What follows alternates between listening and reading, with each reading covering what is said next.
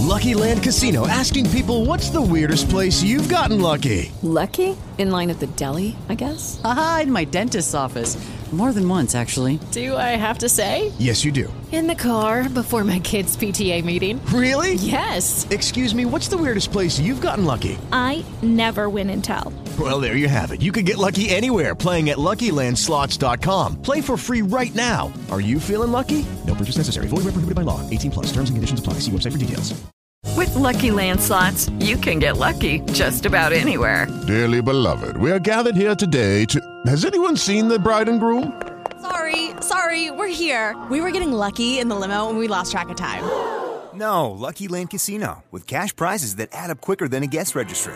In that case, I pronounce you lucky. Play for free at LuckyLandSlots.com. Daily bonuses are waiting. No purchase necessary. Void where prohibited by law. 18 plus. Terms and conditions apply. See website for details.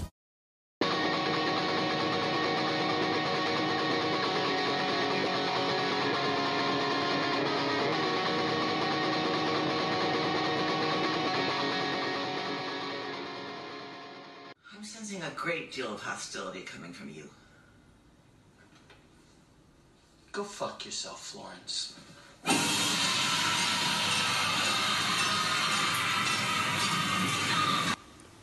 Hey there, guys. Welcome to another episode of Drop the Mic.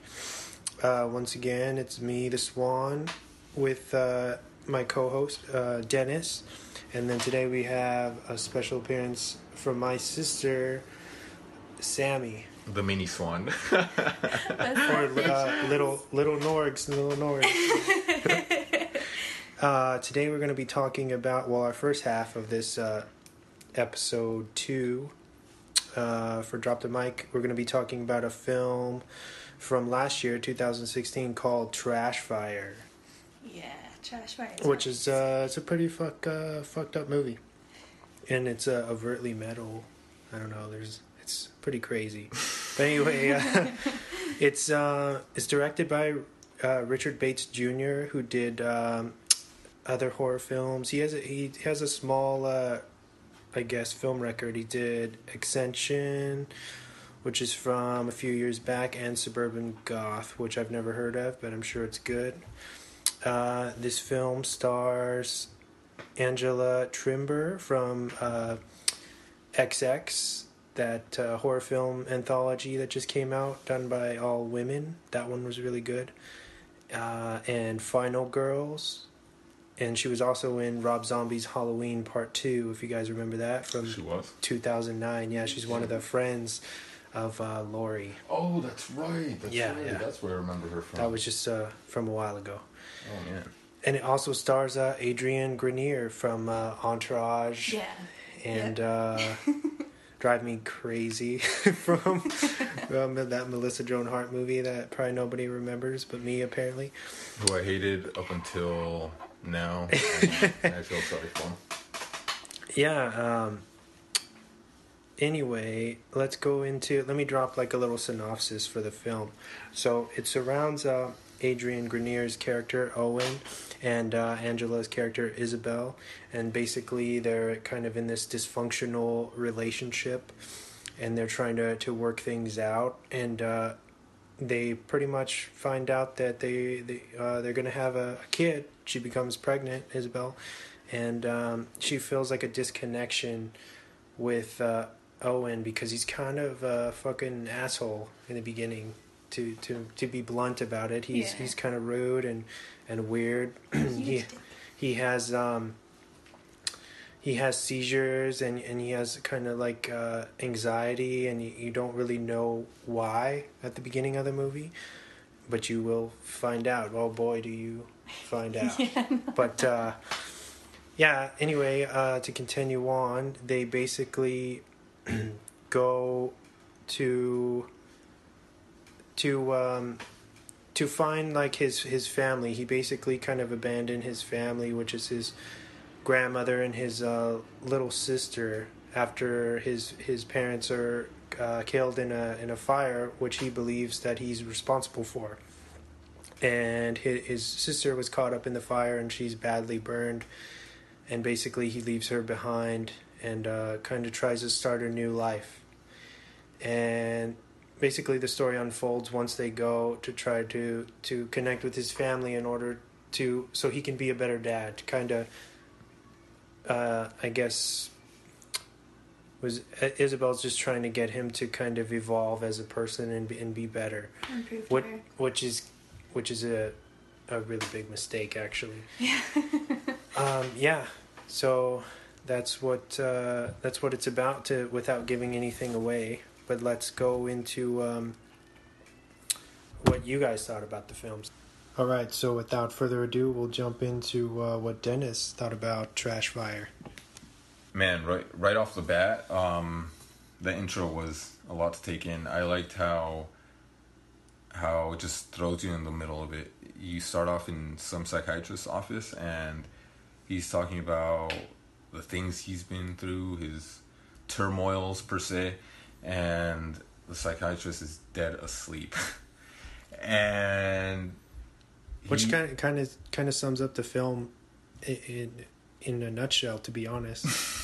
Those first few minutes, yeah, it's just like just like his life is a shit show, and basically the film is telling you why. Damn, yeah. Nobody wants to listen to him. He tells her off right then and there, and then the title screen rolls, and you hear like this very metal-y kind of like screaming, but it has something to do with the story, which later on you find out exactly what.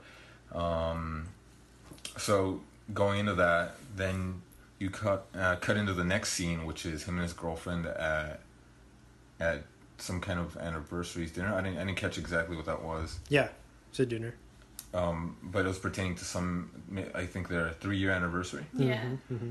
And it's just really bleak. He could really care less. Or this is basically being just like he doesn't care. Yeah, he's very detached, and that comes across right away.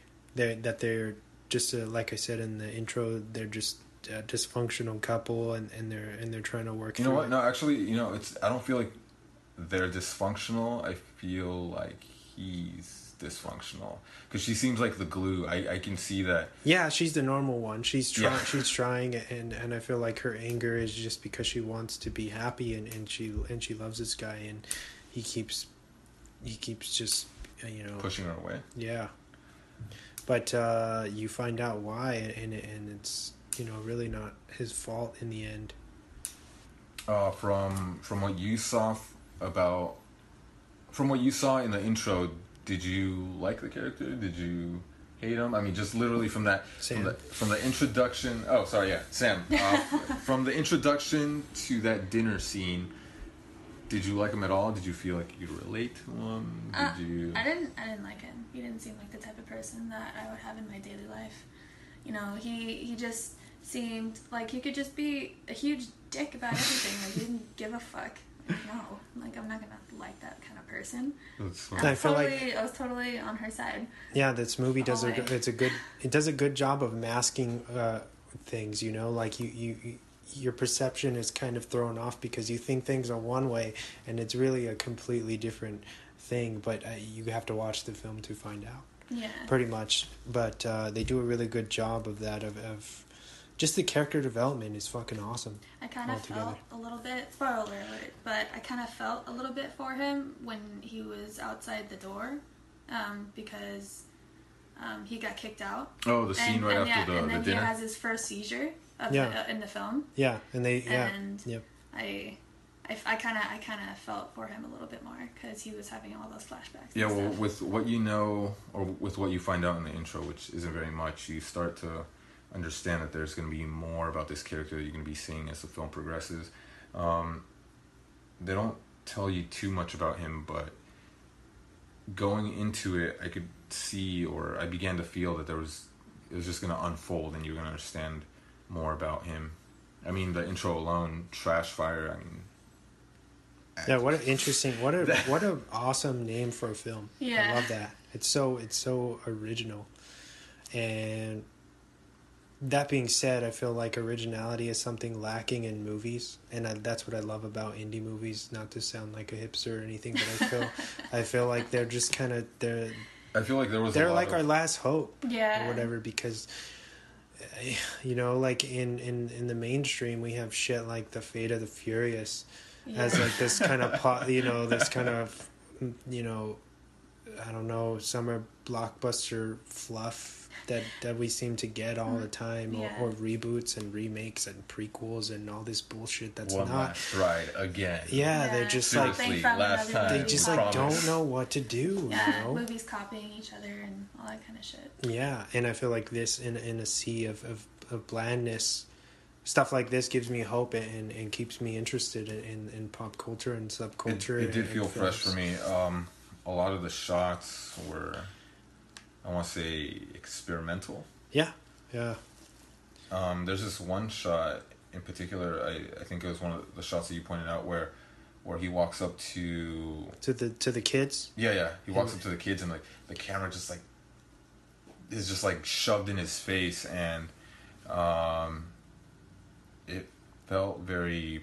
I feel like they were trying to express something very personal by like really focusing in on him after he'd seen this sight, which yeah, I believe that scene is where he goes to his old house, the remains of his old house, which is basically a dirt lot, which is and he explains to these kids that are playing ball there that his home used to be he used to reside in that empty lot.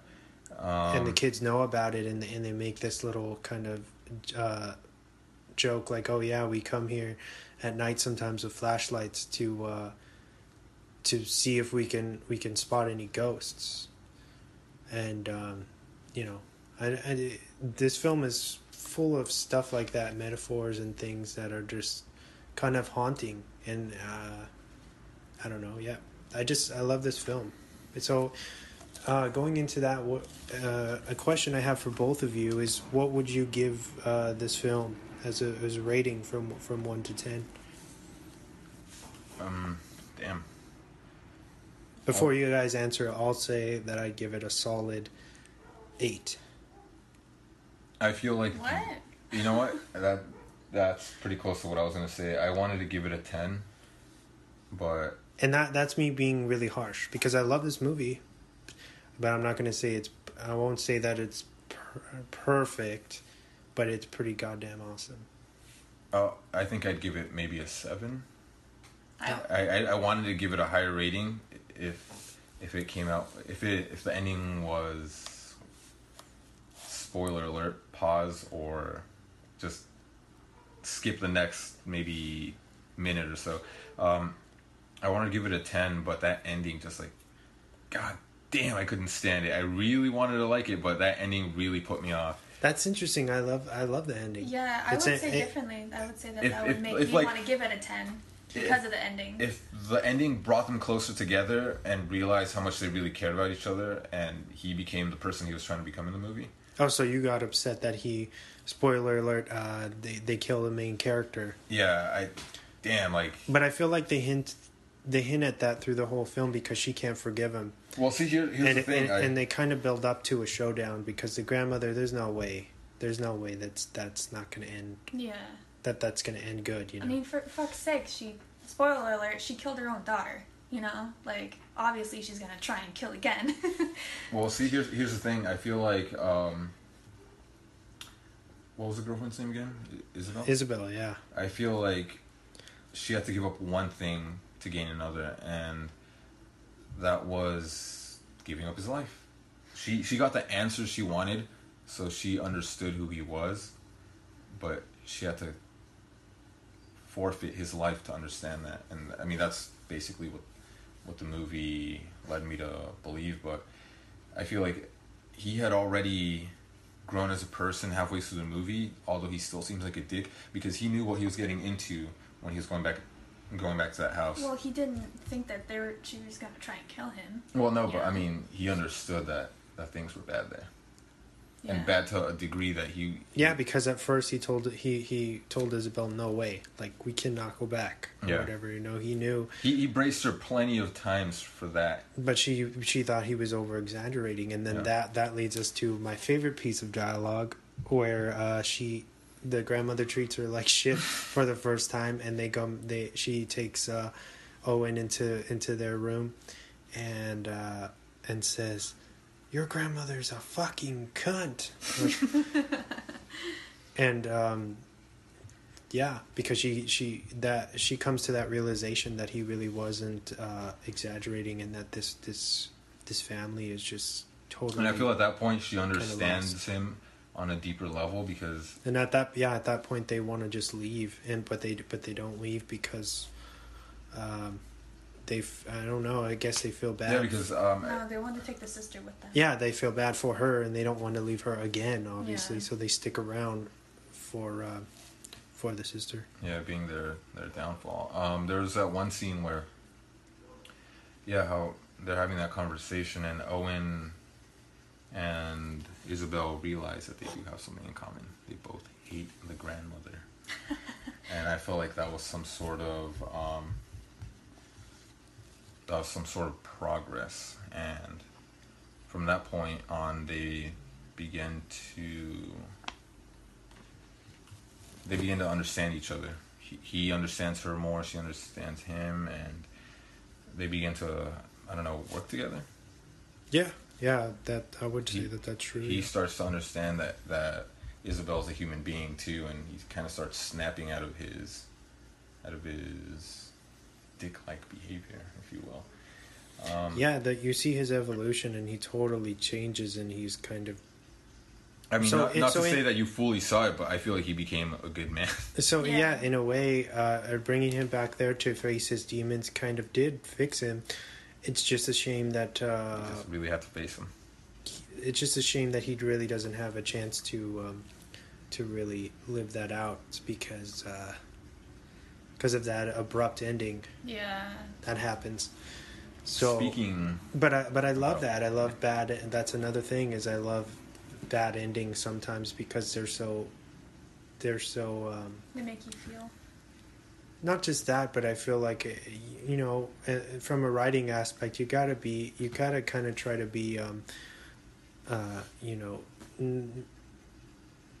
don't know how to say it, like, just be unpredictable. Yeah. Because there's so much material out there that you want to kind of be, Well, don't get me wrong. I don't dislike bad endings. Just not this time.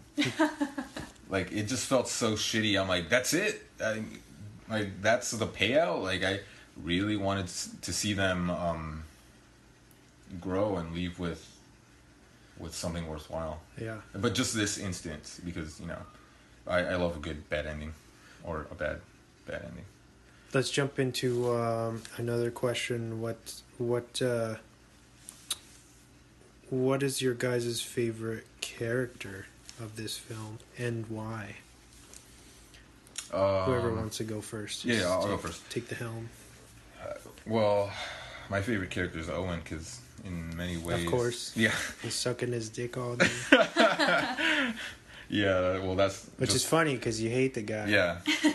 I hate his characters. Most of his characters that he's ever played. He always plays the pretty boy. Yeah, he's just very typecast, I feel like. Yeah, he's very, very typecast. And you know what? He's obviously good looking, but come on, could you have other roles aside from the pretty boy? But see, look, he's doing it. This was the first time I'd ever seen it, and I hate him in Entourage just because it's the guy's version of Sex and the City, and I just think it's so lame, and oh man, I can't say enough about that show. But I've always hated him as an actor. His roles are just too, like Wes said, typecast. But slowly but surely, almost from the get-go, I began to love his character. Just the way he acts, the way he talks, the way he's... Definitely shows some very acting chops in this, for sure. Yeah, I believe this character. I liked how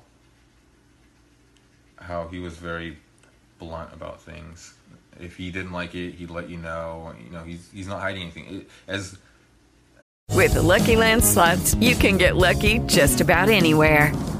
This is your captain speaking. We've got clear runway and the weather's fine, but we're just going to circle up here a while and get lucky. No, nothing like that. It's just these cash prizes add up quick. So I suggest you sit back, keep your tray table upright, and start getting lucky. Play for free at LuckyLandSlots.com. Are you feeling lucky? No purchase necessary. Void where prohibited by law. 18+ terms and conditions apply. See website for details. It is Ryan here, and I have a question for you. What do you do when you win? Like, are you a fist pumper, a woohooer, a hand clapper, a high fiver? I kind of like the high five, but if you want to hone in on those winning moves, check out Chumba Casino. At ChumbaCasino.com, choose from hundreds of social casino-style games for your chance to redeem serious cash prizes. There are new game releases weekly, plus free daily bonuses. So don't wait. Start having the most fun ever at ChumbaCasino.com. No purchase necessary. VGW. Void where prohibited by law. See terms and conditions. 18+. As, I don't know, I guess cruel as it was. Yeah. He was very honest, and I thought that was nice. There's a couple scenes in there where he just tells off his very assigned friends who were assigned by his girlfriend. He just tells them off, and that kind of felt refreshing, because there's plenty of times where I've been assigned friends where I just bite my tongue and I'm just like, all right, guys, let's all hold hands. Yeah, be friends. That's never a good feeling to for your significant other to try to force things on you. But in this case, I feel like it was just because she felt that him being a dick was isolating her, her from her own family. Yeah. And she was trying to I guess, create some middle ground where they could have people in common to kind of hang out with. And that's, in a way, that's something that everybody wants. And, there's good ways to do that and bad ways. And yeah, I like, you know what? If she, I guess, veering off a little, if she didn't try to assign them and she's just like, hey, let's go hang out with these people like that would have been more acceptable. But I liked his crudeness, and I liked how he developed as a character as the movie developed. So Owen all the way. My favorite character was the grandmother because of how much of a crazy bitch she was. She kind of held the movie together, I think. Yeah, she was definitely the glue. Yeah, she was like the foundation. Yeah, she was the reason why the whole movie even happened. Why he had his problems, why the daughter got burned, why, She was almost unbearable from the get-go. Yeah.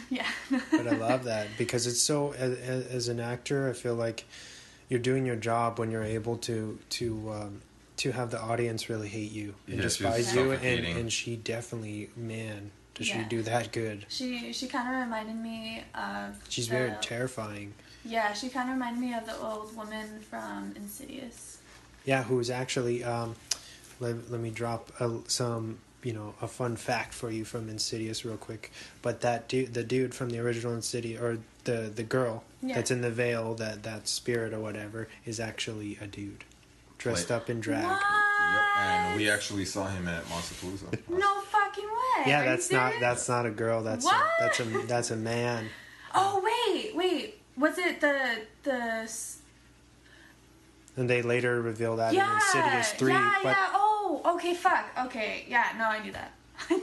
Well, I haven't seen Insidious 3 in so long, so I didn't know. Yeah, but before they made Insidious 3, I feel like that was a play on You Don't Really Know, but that is totally really a man in the first one. Yeah, I thought it was just an old woman in the first one, and then they made it into a man in Insidious 3. He was a man. He was a man from the beginning, but they don't let you know that, and then they kind of worked that into the. I thought that was kind of weird that they did that. I preferred that they just kept it as just an uncanny face. Yeah. Yeah. But that convention that we went to, and I believe veering off real quick, in Insidious, that the lipstick demon, the red dude, he's also the composer for that film. So there's all these little there's all these cool. There's all these Easter eggs in there. That's really cool. I know that has no bearing on this conversation whatsoever, but that's what podcasts are for, is to have fun and kind of be a kind of educational experience, I guess, a little bit.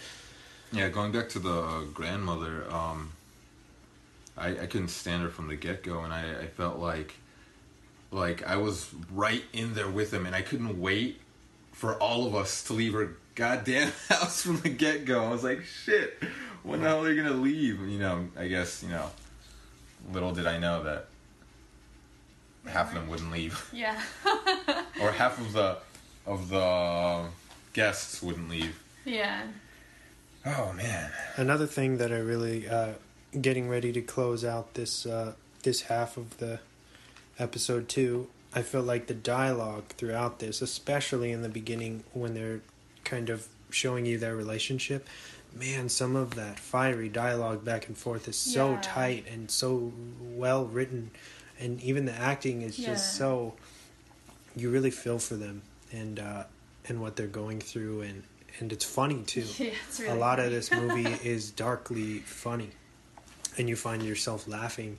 I wouldn't say it's really a comedy per se. I would think it's maybe like a drama It was horror. kind of a comedy in the beginning, and then it just got real dark towards the end. Yes, you know? yeah. It kind of switches. I wouldn't really call it a comedy. I would just say that it's a more... It's a hybrid film for sure.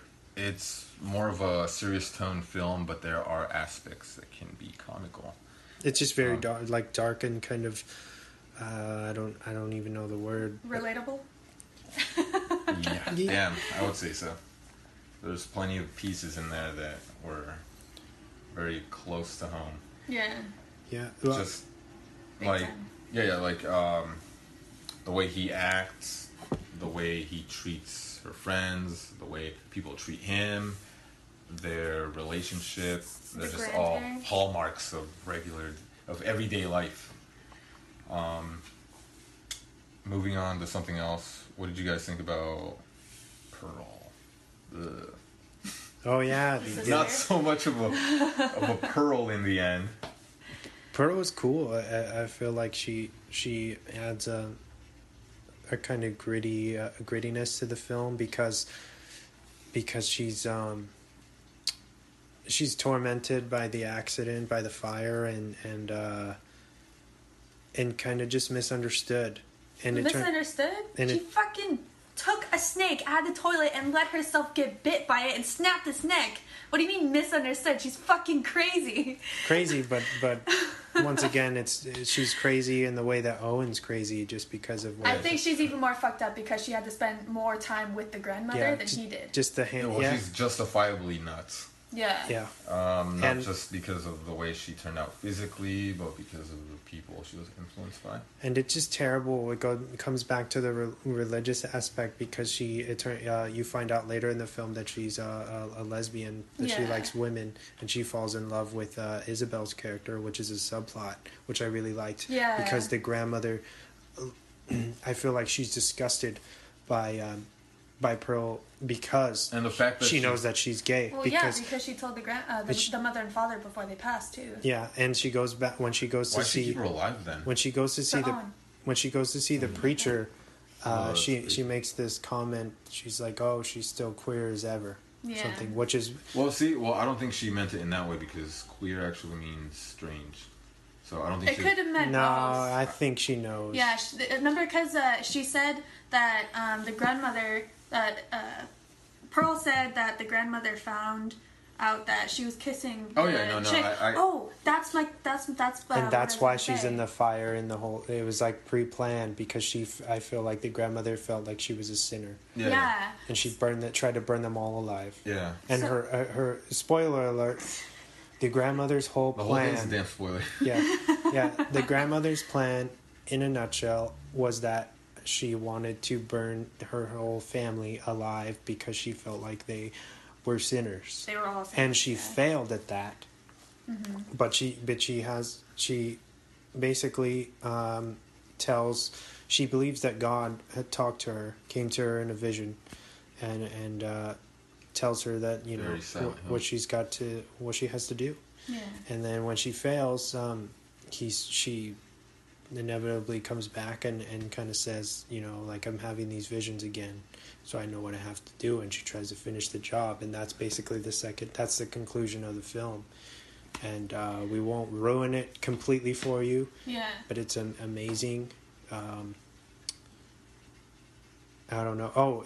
One more thing I want to do to cap it off is I'm not sure if we mentioned this, but we watched this on Netflix. There's some Netflix Gold. Hidden. That's for sure. A little hidden gem. I don't think it has very many stars, which is very weird. Yeah, it doesn't. It's an excellent film. Well, you know what? I feel like the ending might have helped decrease those stars. I don't have a problem with the ending. I like it. I think it fits for the style of film it is. It's kind of very like boom, boom. Well, it's not bad, but I feel like, on a more general. I know you wanted spectrum. You wanted a little bit more closure. I did, like, but I mean, regardless of that, I feel like as just a general, as far as your everyday run-of-the-mill moviegoer is concerned, it might have been a little too much. 'Cause, if you watch your I want to say A-lister movies, they don't typically go for that kind of ending.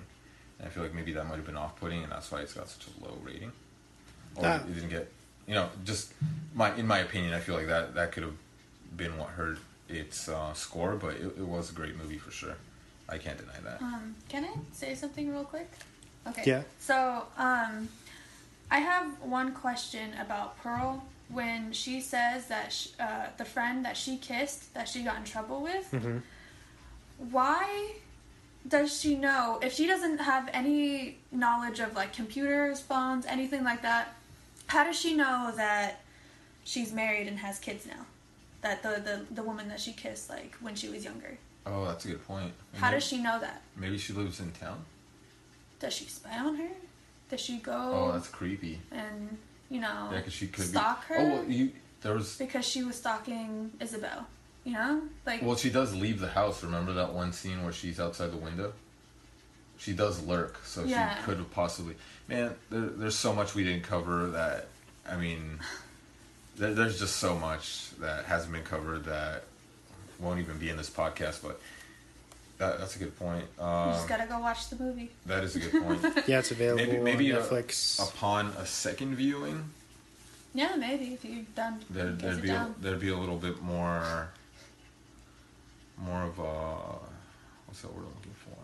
Closure in some of these answers. There's plenty to talk about that we just haven't gotten around to. Just like there's this one scene where there's a skeleton underneath the house's structure. Maybe that was the girlfriend. Maybe it was a grandfather. Maybe it was some neighbor. Maybe it was some kid. Maybe Pearl killed somebody because they made fun of her face. Oh man. I mean, now we're just. I feel like a lot of that's put in there to speculate on and to give that overall eerie feel of the grandmother and what's going on, the bigger picture. How did Owen not even see the skeleton though? That's what I don't understand. It was way off in the distance. I feel like they just put it so close to the screen on purpose to make you feel how distant it was, and also, and plus when you're down, it was pretty well lit, but it was supposed to be dark down. Yeah, there, so. I've been down under a crawl space. The foundation. Was light outside, and there's a light directly on the skeleton. Well, like when I had just come into your place right now, I could not see anything in your room. So he was. So he's outside. It's bright. He comes in. It's really dim. Being down like, under a foundation like that, you aren't focusing on. You cannot see, off to the side. It's very it's off-putting, and that's why he just doesn't see it. But I would. That is a good question on who that is, and how Pearl knows about the girl's family. I forgot about her. I forgot her name. Who? The Pearl's friend. I don't know. I don't remember. Oh, they did mention it, but yeah. Anyway, we have the Scream 2 portion coming up. So, what do you guys want to do as far as capping off our thoughts for this portion of the podcast? Capping off, I don't know if we mentioned whether or not we were going to be doing 30-minute segments or roughly 30-minute segments. I don't know if we'd mentioned that before. Maybe we haven't. We're trying it out. Yeah, we're going to try 30 minutes, although I could see where we might need a little bit more time just because there's so much to talk about. Like 40 minutes maybe? But we're experimenting right now, so we don't know if it's going to be 30 minutes, but we're starting out, so we'll smoothing out those rough edges. And I feel like this is a special thing because of we're trying to get you to watch the Scream movies. So it might be a one-timer, and I don't know if you guys like it, then it might happen more often, or it'll evolve and adapt to whatever format we end up using. Closing thoughts. Closing thoughts on Trash Fire. If I gave it a 1 out of 10 rating, I think I'm firmly sticking with a 7, and I'm leaving it at that. Okay. I'm gonna say 10 because this is the second best movie that I've seen so far, and this beginning year. I could change my mind if I see a better movie, but it's the second best movie besides Logan. That's strong. So, yeah, I think that you should definitely go watch this because what gave it a 10 for me is the ending. The ending is super fucking gnarly. Wes definitely has some thoughts on that. What are your final thoughts? I would give this film, I think I already said this once, but I'm going to stick with an 8 because I really love it. I think it's near perfect, but I don't know. It's I wouldn't say it's a perfect film. It's it's flawed in a little bit of ways, but nothing that's too drastic, just little changes here and there. Yeah, just minute things. And the acting is solid, the story is solid. I love the originality of it and the kind of hybrid film that kind of mixes all of these. It was fresh. It did feel like something. Elements of horror, elements of comedy, elements. It's a drama. It's hard hitting, and very relatable in a lot of ways, in a lot of dark ways, actually. Yeah. And I love the religious aspect of it. And I don't know. And I agree with Sam on the ending being a strong, one of the strongest points. Whether you love it or you hate it, you can't ignore the ending. Yeah, the ending's gnarly. It's incredible. Yeah, so I don't know. I think here at Drop the Mic, we approve of this film. Yeah. So go stream it on Netflix as soon as you can, and stick around for our review of Scream 2. Grandmother's a fucking cunt. Yeah, I know.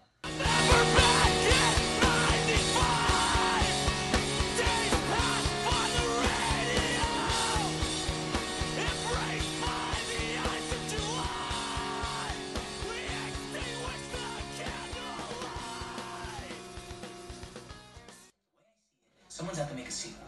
Cash in on all the movie murder hoopla. So it's our job to observe the rules of the sequel. Number 1, the body count is always bigger. Number 2, the death scenes are always much more elaborate. More blood, more gore. Carnage, candy. Hey guys, and we're back with the second half of our second episode. And we're going to be talking a little bit about the 97 film Scream 2.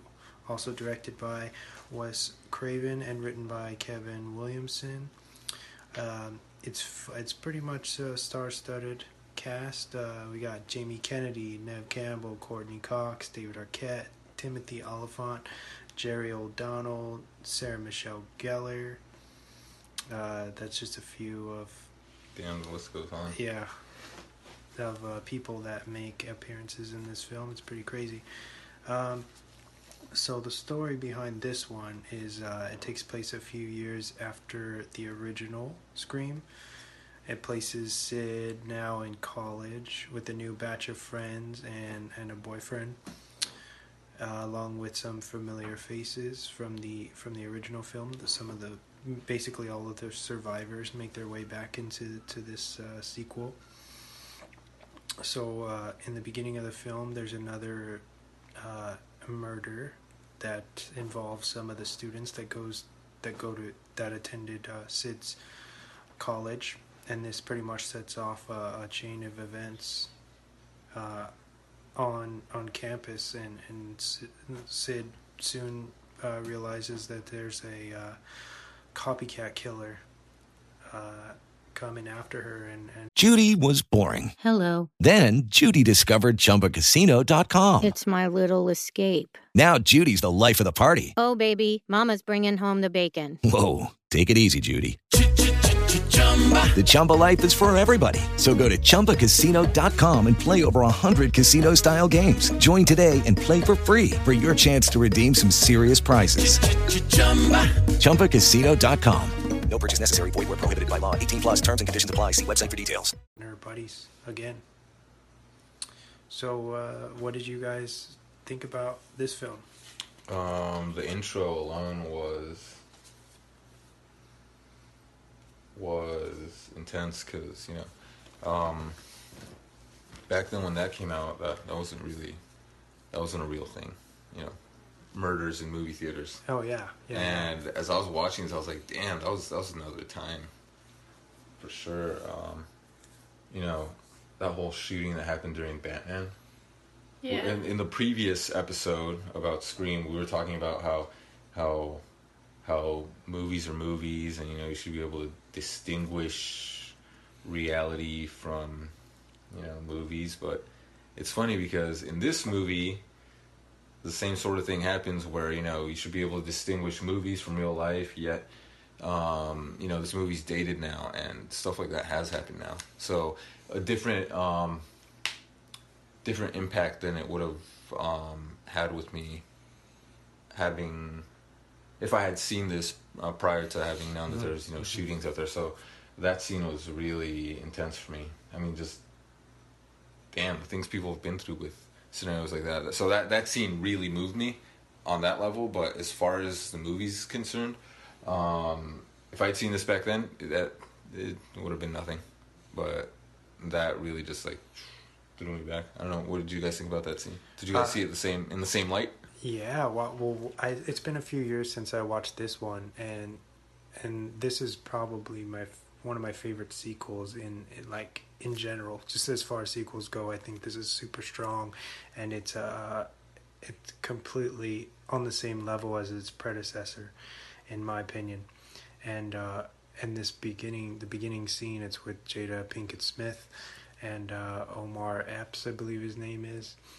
And basically they're just going to a movie, trying to have fun. They go to a scary movie, and they're handing out these Ghostface masks, which I thought was a really intense or Ghostface costumes. Yeah. It's the full costume, which is awesome. And so everybody in the audience is dressed the same, and it's kind of to commemorate this stab film, which is funny because the film within a film is supposed to be based on true events.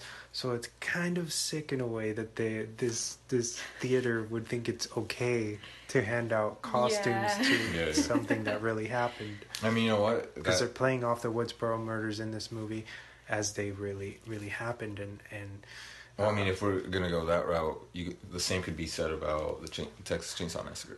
Yeah. Yeah, but see, because that's a real life story, and then, you know, loosely based.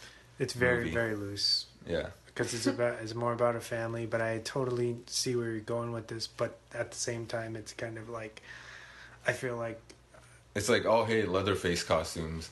Although, you know, he didn't wear that, it symbolizes a very real killer. Yeah. I actually kind of like Dennis's point of view on the whole beginning of the movie, because he's seeing it as like, oh, this shit actually happened, as in like shootings and all that kind of stuff. And I see it as it being a cliche slasher movie. Yeah. So I like how you have a totally different, like, topsy-turvy and that's perspective. That's why this is so cool. What we're doing right now, because we all are, you know, coming away with this screening, interpreting it differently. Yeah. Yeah. I still miss Drew Barrymore. It was funny, that intro. I was like, oh man, that's so lame, that like Drew Barrymore knockoff. It's really corny. Like, most of the intro was super corny, but I thought that was really cool. I like the way she dies. Yeah, I mean, I liked everything about the intro. It was so damn corny. I don't feel like it was that corny. It was no, like the movie that they were watching with, you know, the stab. The way she died in front of the screen, how is that not corny? Yeah, it doesn't bother me. It was super cheeseball. I mean, not in a bad way. It's a 90s film. What do you expect? I didn't think it was bad at all. I thought they meant for it to be corny. Oh, okay. Yeah. So and in that sense, I thought it was pretty funny. Well, I really liked how everybody is messing around, you know, in the crowd, and nobody is paying attention. But there's this person getting murdered, and they focus in on this one person. I guess she, you know, Jada brushes up against her and gets some blood on her, and she's looking down like, what the fuck, you know, like this is real blood. It's a split second that you could probably I saw that. Yeah, miss right away. But I'm pretty sure I saw her and she like runs out of the movie theater. Mm-hmm. I didn't see her run out of the movie Yeah, theater. because she's like confused. she starts pushing through the crowd. Oh. Yeah. Oh, I didn't see that. Yeah. It was brief, but they show it. But yeah, I thought that was cool, and I love what Dennis brought up, I guess, about how it's dated, and when you go back and you look at, you know, things like that, and you relate it to things that have happened now, it's kind of more disturbing. Yeah. Like you were saying, like, you know, if you had seen that when it came out, you'd be like, oh, yeah, that's whatever, you know. Yeah. But now it's more unsettling because of things that have already happened in theaters. Yeah, because I brought up a point to Wes when we saw that scene that, you know, it's a shame you can't wear costumes to movies anymore. It's because of that fact. You know, these things. Yeah, even at the, I think even at the, like, I think Star Wars, like for Force Awakens. Yeah. They didn't. You could not cosplay. What? Yeah, you couldn't go watch it. There's like they posted banners and things outside of the movie because they're theater. afraid people are going to smuggle weapons in their costumes or do some crazy. Or like crazy bring stuff. real like guns as stormtroopers and just act like they're fake. I know, right? Or have real kyber crystals in their lightsabers. Yeah, holy shit. Yeah. Hey, all I'm saying is I wish, you know, when Danny McBride's Halloween comes out, that they give full-blown costumes. That'd be so cool. I don't think they're going to be able to do that. As freebies.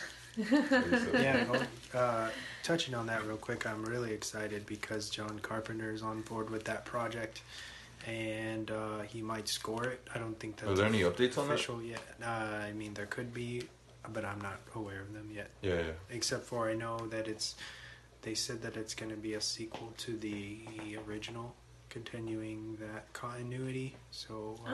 Okay. So what's it following up on? I mean, do you know which number it's following up? I mean, is it after number 2? Is it after number 3? Does it continue? I think they said 1. Yeah. But I guess it would be 1 and 2 because that's a basic one. It's in the same night. So I'm not sure, but that's cool. I know they said that it was supposed to be a continuation of the original. But anyway, so the original being the John Carpenter version, right? Yeah, like the very, very first. Well, getting back on track. Yeah, back to Scream 2. The night. What is it? 97. What do you guys think of it? Think about it. Well, I like favorite character. I like Sydney because she was the only female character that got attacked. Well, the only one that fought back that got attacked besides Cece. Was it Cece? Yeah. Yeah, besides Cece, she was like throwing shit at the fucking serial killer. She actually, Sydney actually fought back and like punched him in the face and like all that kind of stuff. So I really dig that. That was really cool. Yeah, she's like one of the ultimate final girls, you know, that she never gets taken out. Yeah. And I dig that. You know what? Dewey's really lame, but I like him. I mean, you know, even though like I forgot exactly what he said, but he made a good point about how he seems like he's dumb, but he's really not. Yeah. Well, basically that he's doing that on purpose, so that he So can fly under the radar, and it's basically like there's this piece of dialogue from a film called Disturbing Behavior that's also from, I think it's like from '98, and one of the janitors of a school. Of that school in that movie, he acts really like dumb, like something's wrong with him, and it finally gets revealed that he's he's doing it on purpose and he says, it's amazing how interesting people become when they think that you're really, really stupid. And I think that logic is basically what Dennis is talking about with Dewey, David Arquette's. Yeah, because he seems like such a coward, but when push comes to shove, he tries to save the day and he makes effort.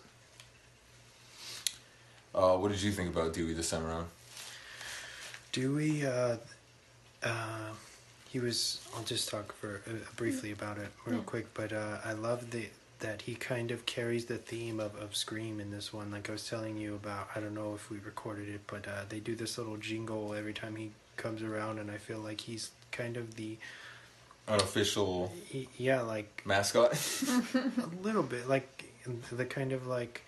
He really cares about Sid and what's going on, and he's really trying to help. And even though he usually gets the short end of the stick, he's kind of the more positive element of this whole franchise. Yeah, don't spoil it for me, but I'm kind of excited to see where his character's taken in number 4.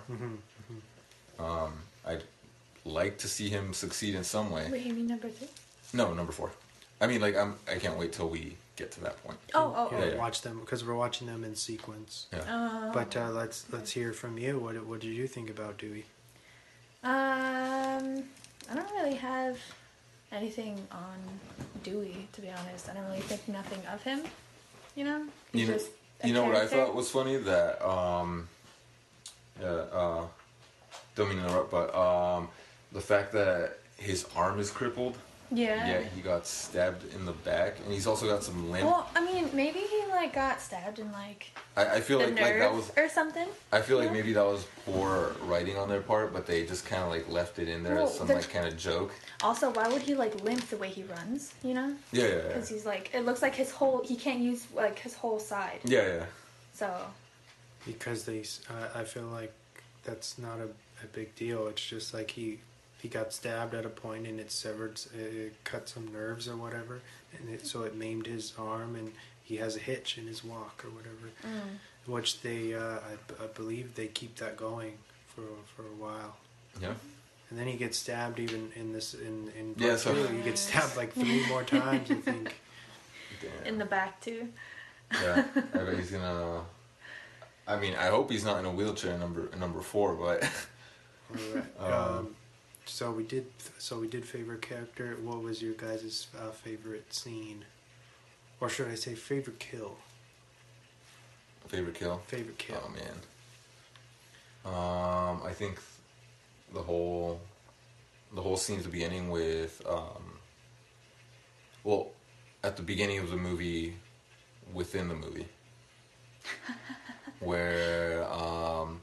I forgot what the character's name is, but the character being played by someone else who's supposed to be portraying Drew Barrymore's character gets stabbed numerous times and then ends up... Oh wait, no, I'm sorry, no, that's the wrong kill. Sarah Michelle Gellar's character. Cece. Yeah, there you go, yeah. That's your favorite? Yeah, there you go, that's the one. Because she gets stabbed so many times, and then at the very end she gets shoved off a balcony. Yeah. And they show her fall. Yeah. Yeah, that was a really good kill. I think that's honestly the most memorable. Yeah, that whole when he slips in through the front door, because he makes it seem like he might be already in the house, and he really isn't. And she starts to leave, and she leaves the door open, and she gets distracted by one of her. It ends up being that one of her sisters, because it's a sorority house. They are in the house, and she gets scared by her, and then in the background you see Ghostface slip in. You know what? Though I feel like that. I mean, I know it's only the second movie, but I feel like that's a little tired. The whole 2 killers. Yeah. I hope by number 3 it's just one really, really, really crafty guy doing all this by himself. No ties to anybody else. Just. That's funny. I love that I know, and I'm not going to tell you. I would love to see it just be one really crafty guy coming up with all this, he's unhinged and he's got no ties to anybody. I mean, that'd be pretty cool. But if they keep the two killer theme going, I mean, I guess I wouldn't have any complaints either. Also, you know, that whole scene with him slipping in, I feel like he gave it away too soon for me. Because, you know, he slips in, but he's clearly not holding a phone. Yeah. So, right off the bat, isn't I'm there like... a pause, though? Because she's like, oh, is... No, the conversation was still going, and that's how I noticed that there was two killers. Because he says something, and he just slips in, and I thought that was kind of lame. I'm like, man, I need to know right away that there's two killers. I just like that whole shot setup. Yeah. Like from a cinematography standpoint, I love that he's, you know, they did the rack focus, the way that he's out of, you know, you can't really see, you just see like this blurry image, but you know exactly what's going on. He slips in to one of the closets or whatever, and then you just know that shit's gonna go down because her friend's gonna leave, and she thinks she's okay, and then he's just like, oh, you wish it was dead. You know. And yeah, like he was saying, the kill was really good when they run up the stairs and she's throwing shit at him and puts up a real fight, and then he you know, or whoever it is, because let me hit on something else. I love the fact when it is two killers that you can go back and you can kind of try to figure out who's doing, you know, which kill is done by who. Yeah. You know, like, you know, who looks taller, who looks, or, you know. Yeah. I hadn't thought about that. That's crazy. That's a good point. You know what I would have liked? I feel like this is probably going to be a reoccurring theme. The suit doesn't change. Mm-hmm. I mean, like, for me personally, you know, kills are kills, but I feel like the suit plays a big part in it, and if it doesn't evolve, I kind of lose interest. Even if it's like, you know, whatever, new killer, but like maybe they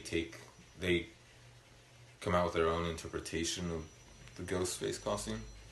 That, you know, because it's not the same killer anymore, so somebody else takes on this messed up mantle, and they don't have the same resources, so they come up with their own version, but it you know, still Ghostface. Like, I would have liked that, but pretty sure they're gonna use the same costume throughout all four. And don't spoil it for me yet, because I haven't seen them yet, but I'm assuming that they're gonna be the same costume.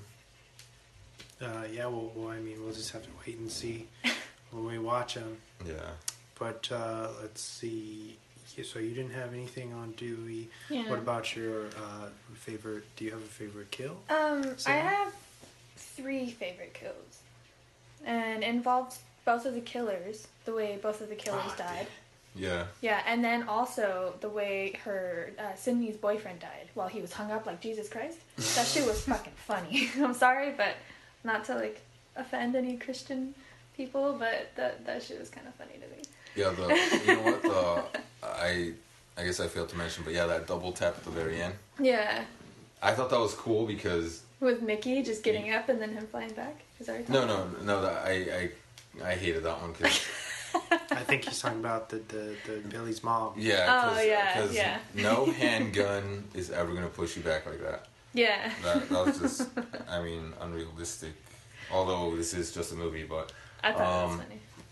I like the double tap because you never see anybody in horror movies make sure that they're absolutely dead, and that I definitely liked. You know, you get closure. His mom is gone, and you see her blink at the end too. Yeah. Yeah, so she could have still be alive, you know. I mean, I don't know how if the bullet went through her throat and Well, possibly her spine. Maybe maybe she was just paralyzed. Maybe. But that's just being too. I feel like in this franchise, they do like the campy, like, well, a little bit of campy dialogue, specifically for Sydney towards the end of the movie. She always has her little one-liners. Yeah. Which would be like, not in my movie. Just in case. Something silly like that, you know, it's just, I don't know, it's very 90s, but I love it. Let's see, we're getting close to wrapping up, but what else? You know You guys have what? any, Side any note, other thoughts? or not really a side note. I actually did like this one way better than the original. Yeah, I can only hope that number 3 piques my interest further. I know number 4 will, just because of the plain and simple fact that you've got an original cast returning to reprise their very old roles. In that sense, number 4 will still continue to interest me. As far as number 3, it's gonna have to do a lot to.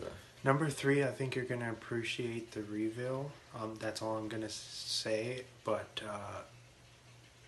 like I was telling you in the first podcast, I touch on this. But at the time, there was some violence.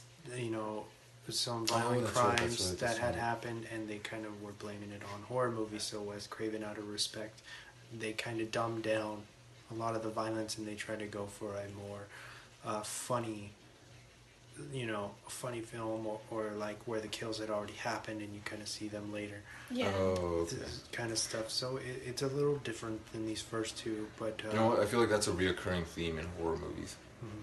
They're pretty scary at first, and somewhere along the way, somebody decides to goof it up. Has Scream ever been scary though?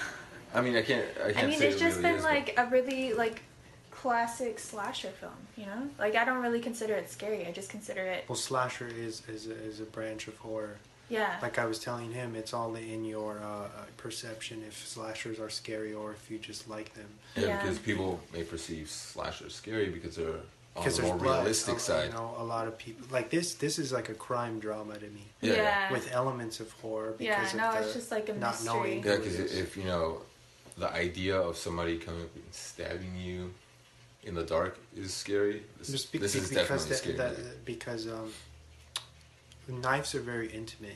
When you're stabbing someone, they're very different than shooting them from a distance. Yeah. It's very you're personal. Yeah, very very personal, and that's scary or whatever, and the way that they how it was a copycat killer, that's scary because that is something that could happen. Mm-hmm. I mean, if you put it in like a realistic view, yeah, it's scary. But just like like a movie like this, like it's just like it's just like background noise kind of thing, like in a party or for something. me, things involving demons, ghosts, uncanny figures, those are more scary for me. But I do enjoy these type of movies. Getting back to that other point, I feel like horror movies, and more so specifically slashers, always tend to deviate from horror and just kind of slowly drift into some sort of comedic form of film. For example, Friday the 13th, they've done that.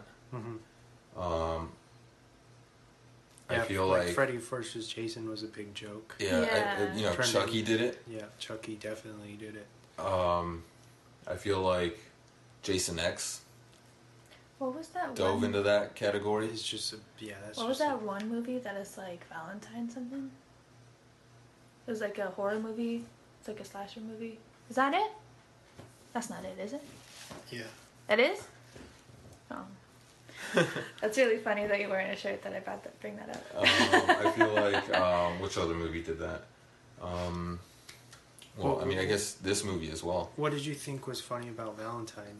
Is that the one that you're talking I don't know, but Wait. there's this one slasher movie has the word Valentine or something, and he wears like a mask. Oh, is it that mask or is it the gas mask? No, it's a gas mask. Okay, that's My Bloody Valentine. Yeah, My Bloody Valentine. That was the slasher movie that was comedic. Was that like Coal Miner? Yeah, with the original or the dumb remake? The dumb remake. Yeah, the remake. Was that supposed to be funny? Yeah, the remake was bad. It was funny to me. It was funny to me. I can't even comment. It's just weird. Was it just culty film? Yeah. Is it because man, I've heard plenty about that film. It was a joke. I've never seen. I don't think I've seen the original a long time ago, and it's like a midnight movie. And a few years ago they redid it, but in 3D. The whole gimmick was My Bloody Valentine 3D. Yeah. And they shot it for 3D, but it was just really bad. And it has the guy from Supernatural, not the tall dude, from Friday the 13th, but the other one. Yeah. But the whole movie just seems very, even the way it's shot and stuff, it just seems very like kind of hokey and weird. And, Just too wrapped around the 3D gimmick. Well, I don't know. Too wrapped around being bullshit. Yeah, I just honest. couldn't take it seriously. Yeah, it just no, felt like it was just really lame, and it didn't need to be remade. Yeah, no, it didn't. But there's a lot of stuff out there that doesn't need to be remade or rebooted or Ninja Turtles, Power Rangers. You know what? I wouldn't mind them having been remade if they didn't suck so bad. I don't know, man. I don't know about Ninja Turtles. Hey, I love them too, but those movies suck. Yeah. Number 2 was better than number 1. The but 3D Ninja Turtles that are on like Nickelodeon right now fucking suck. Oh man, that's even worse. I hate that so bad. Oh man, you're breaking my heart with these remakes. Yeah, I like this movie. I honestly just hope number 3 has something to offer. I give it a 7. A 7, okay. And Dennis? I forgot what I gave the last one, but I think I'll give this one. I think you gave it a 7. Trash Fire 7. No, not. Scream. Yeah, Scream. I think I'd give this a 9. A 9. Hey.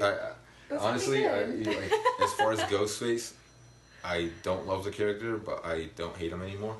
I enjoy this one way more than the first one. That's good. And like I said, I hope the next one brings something to the table. I'm sure, like I said, number 4 will, just because of the fact that it's a really old cast and they're all coming back together, so it'd be interesting to see how they portray their characters after so many years. Because I'm sure there's going to be some differences here and there. They're not going to act so 90s or so Y2K. But yeah, I give it a 9. I definitely enjoy this one way more. What about you? Okay, I'll probably go with you on the 9. I wouldn't quite say it's a 10 for me, but a 9 because I said that it's probably my favorite sequel. And I feel like I might be a little too generous with that 9, because usually I gauge everything from a 5 and lower, and that's typically where it stands, but I did really enjoy this one. Number 1 was okay for me just because I was watching it for the first time, but coming back to his character, number 2's definitely stepped it up a lot. And I feel like they play off, once again, they go like very meta, and they play off of off the sequel. Like, if this is a sequel, but they play by those rules again. Yeah. Like, the rules of the original don't count because this is the second part or whatever. Like, if they are aware of what's going on, and I really dig that about this. It's like, another point I want to bring is, like, how can they continue after number 2? Like, anybody who was relevant is already dead unless they're the core. It's really like the core people that are left. You still got Dewey, unless you still got like Sid, the main guys. You still got Cotton. You still got Dewey. Who's the reporter? Gale. Yeah, I mean, so it's all the main players. But who takes on the mantle next? Is it one of them? Is it like, I don't know, some new Loomis relative, or maybe the janitor died? Let's just say, for the kill and the gore factor that the 3 is lacking. I'm going to tell you right now. Yeah. The reveal is pretty cool. I'll say that the reveal saves that film and makes it wraps up. Is it Wes Craven? Yeah, wraps up that trilogy pretty nicely, in my opinion. But like I said, I'm not going to tell you. I want you to watch it going in kind of blind. Was number 3 supposed to just literally be the end? Yeah, it was the end for a while. And like I told you, years later, 2011, they were going to kick off. That is interesting. They were going to kick off another trilogy. Yeah. We hit on that in the other podcast, but it didn't do well enough. Like, it made its money back and a little bit, but they didn't think it wasn't a monster hit, so they never. I think it's because they took too long to remake one, like the fourth one. I guess you could say that, but I felt like it was cool because of the technology change. Mm-hmm. Like where in these ones you had to go out and buy a voice changer, but now you can have a voice changer on your smartphone. Yeah, it's like so much more easier and accessible, and anybody can be the killer, and and all these core members are like super older now, so you have that, and it's just like, you know what? If they were gonna do a number 4, the points I brought up in the previous podcast, would have been good to explore. A more uncanny looking version of the suit. Mm-hmm. Let's say it has been years within the movie world and also in the real world. Like, why not evolve the suit? Because that will always pique viewers' interest. Like, okay, a new suit, new dynamics. How will this affect? How will this affect the new killer? In what ways will he adapt the suit to the way he's killing people? I would have liked to have seen him a little bit more. I don't want to say Michael Myers, but yeah, I guess Michael Myers-esque, where he's kind of like looming in the shadows, and you only get he kind of glimpse here and there. He kind of did the whole like kill kind of thing in the beginning with Cece, over the phone. Oh, he was doing the whole Michael Myers thing. No, that was her friend. It was? Oh. That scene, yeah. No. Okay. But yeah, like I know for a fact that like number 4 brought the same suit back because I've seen it on the box art. But yeah, why not change the suit? Why not? I think that's what they're trying to do with the series, and I don't want to go into the series anymore, but they did. That's what they changed it up. I don't feel like they did the suit justice. I mean, the suit itself, the mask was okay, but like the whole poncho thing was kind of off-putting. The mask was definitely uncanny, and I don't mind that they tried making a new face. But yeah, like going into a new movie, new time for this series. I feel like, okay, if they're gonna stick with this whole like phone call thing, why not have a mic inside of his mask? Like this crackpot has like developed the suit itself. So, if God damn it, if the villains in Scooby-Doo can have high-tech suits, why can't Ghostface? Well, right? I mean, Jason didn't. What do you mean? Michael Myers didn't. Jason didn't. No, I know, but I mean, like Ghostface, he just seems like that kind of character. He's just so really? Hollywood. I feel like, okay. It's he's a very different serial killer. Yeah. Well, I mean, they didn't change the other serial killer suits and stuff like that. So no, I mean, like this guy is clearly based around Hollywood. This killer revolves around movies. Mm-hmm. Why not have the technology within the suit to enhance his?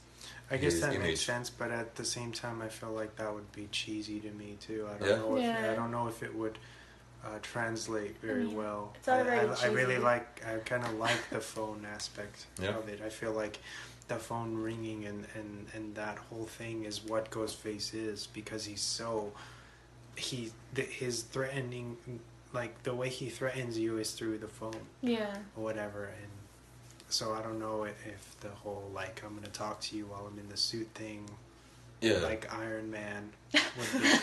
Yeah, I guess more or less like that. I don't know. I just like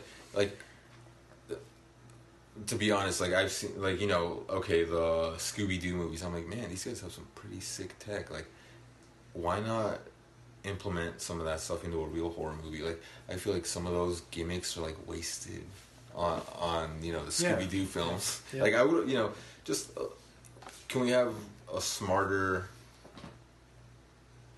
I guess, more well put together villain? I mean, if they're gonna be killing, why not just incorporate technology and in every aspect possible. And, like I said, it's Ghostface. He's basically a Hollywood killer. Well, let's, you haven't seen 4 yet, so let's watch 4 and then, or get to 4, and then we can talk about this further. Oh. But, okay, let's cap it off now. We're running out of time.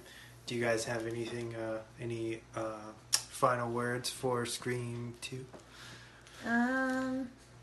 It's a cheesy movie. It's a cheesy slasher. I mean, it's fun to watch, but after a while, if you watch it over and over and over again, it just gets old. Oh, I'm sure it would. Yeah. Between 1 and 2, 2 has stepped it up. I definitely love number 2. Well, I mean, you guys already know. I've said, I think I said it like 3 times already. Yeah, this is my favorite sequel. I love it. I'm just glad that Dennis loved it probably as much. Yeah. I have to disagree with Sam because these movies have never got old to me. I love them. Well, maybe it's just me, but I just don't really like cheesy slashers like this. Like I'm more into like the ghosts and all that kind of goblins and shit, kind of thing. Yeah, me too. Yeah. So. That's definitely my cup of tea. But having hated this series for so long and having flipped on my opinion, I've definitely got a newfound respect for these movies. But definitely demonic possession, ghosts, witches, Blair Witch. Those are my type of scares for sure. But I definitely enjoy this movie. There's nothing wrong with it whatsoever. Great, I love hearing you say that. Yeah. To be honest. And I don't want to say that I'm a Ghostface fan yet, but like I said, I definitely don't hate him anymore. And you know what? Maybe after number 3 and number 4, and maybe even a little bit of the series, although I hear it didn't do so well, I might have different opinions. So I might be a fan by then. Anyways, those are definitely my last words. All right, so with that said, this is Sam, Dennis, and the Swan signing off. Yep. And remember, forgive them even if they're not sorry. Good night.